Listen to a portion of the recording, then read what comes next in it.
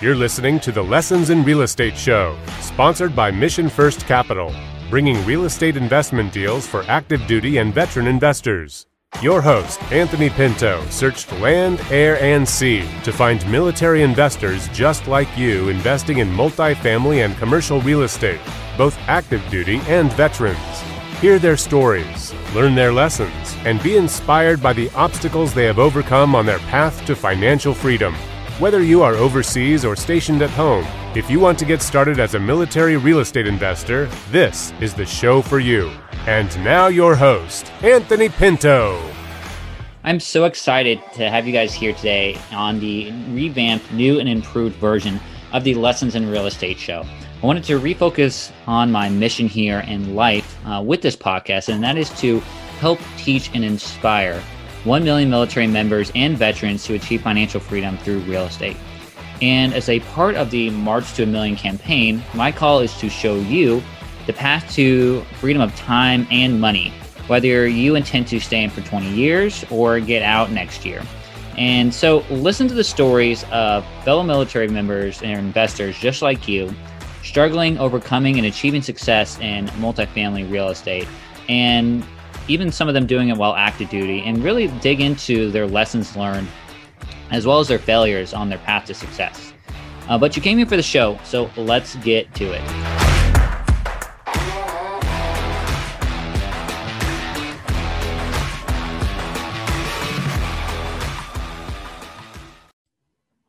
All right, here we go for another MFC Presents. Good morning to you, or afternoon, or evening, or whenever you're listening to this. This happens to be evening here for me and morning there for you in the United States. And today for MFC Presents, we are going to be talking about a KP, or what is a KP. And a KP is also known as a key principle. And it is a phrase that is often thrown around and can be synonymous with a couple other phrases in terms of syndications. But a key principle is also known as a loan guarantor. And it's actually a term that is used by the agency lenders Fannie and Freddie Mac to describe individuals who are essentially signing for a loan. That's another phrase that's common when you're talking syndications.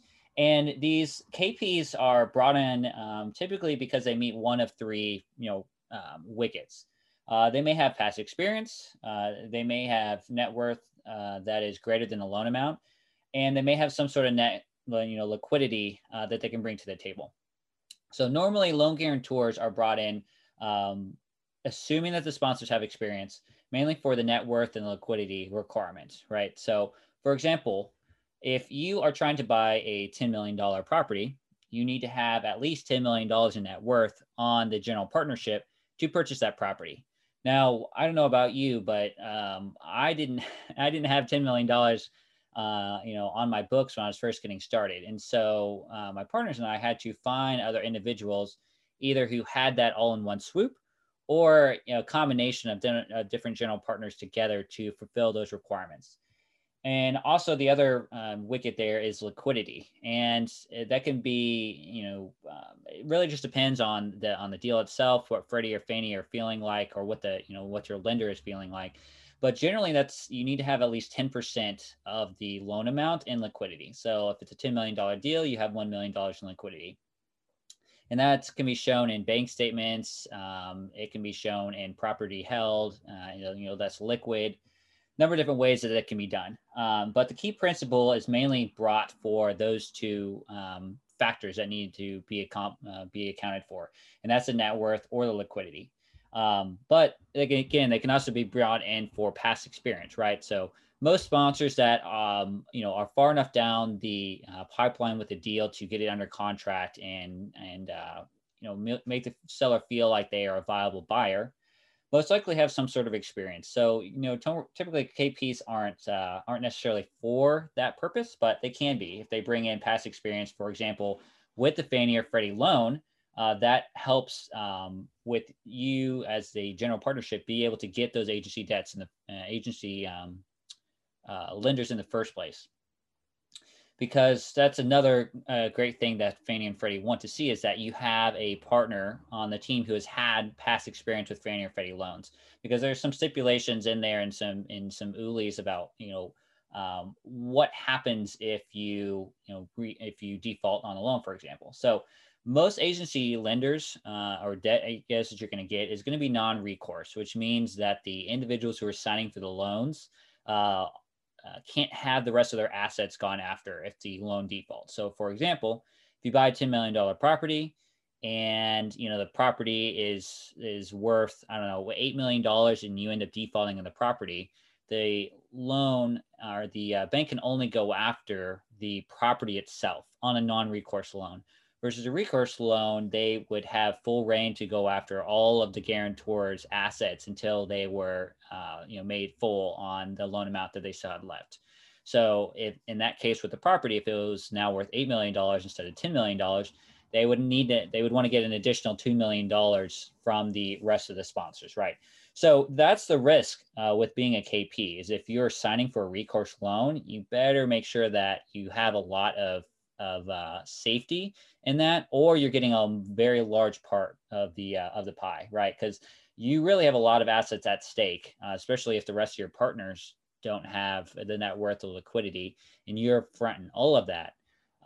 Your assets are extremely at risk when you're talking about a recourse loan, assuming that something goes wrong in that case. That being said, there are some additional carve-outs that can occur called bad boy carve-outs that can cause a agency to be able to bring recourse against the key partners. And that can be bankruptcy, that can be misrepresentation of assets held. That can be a number of different things, fraud.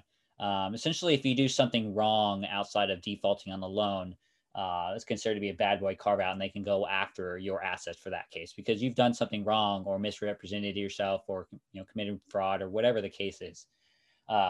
So that is something to think about in that if you're going to be signing as a key principal or a KP, you will be on the loan, you will be a general partner, you will be a loan guarantor, and you should be looking for deals if you have the good grace to have the net worth or the liquidity to bring to such deals as this, is that you make sure that you either one, get a non-recourse loan, or two, if it is a recourse loan, you get a pretty big, significant piece of the pie to pad a lot of that risk that you have from if something goes wrong, your assets are now at risk. So that is what a key principal is, or a KP.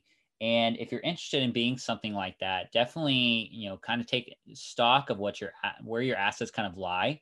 Most people who are teams that need KPs are, anywhere from the $2, $5, $10 million or up range for the types of properties that you're looking at. So if you have that sort of net worth, then by all means, that's a great way to get in on a general partnership, especially if you're brand new to,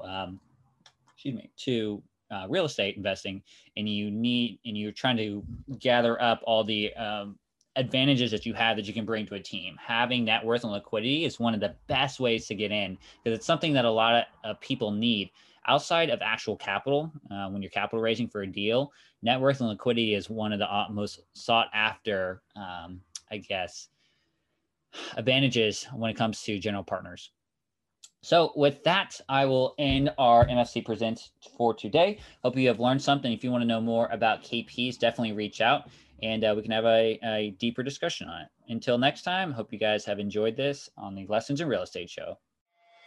Thanks for listening.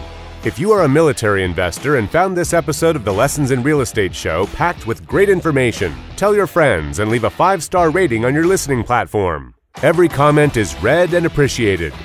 Don't forget to check out our weekly episodes of PCI Teaches, brought to you by Pinto Capital Investments. Learn about basic and advanced topics in real estate investing.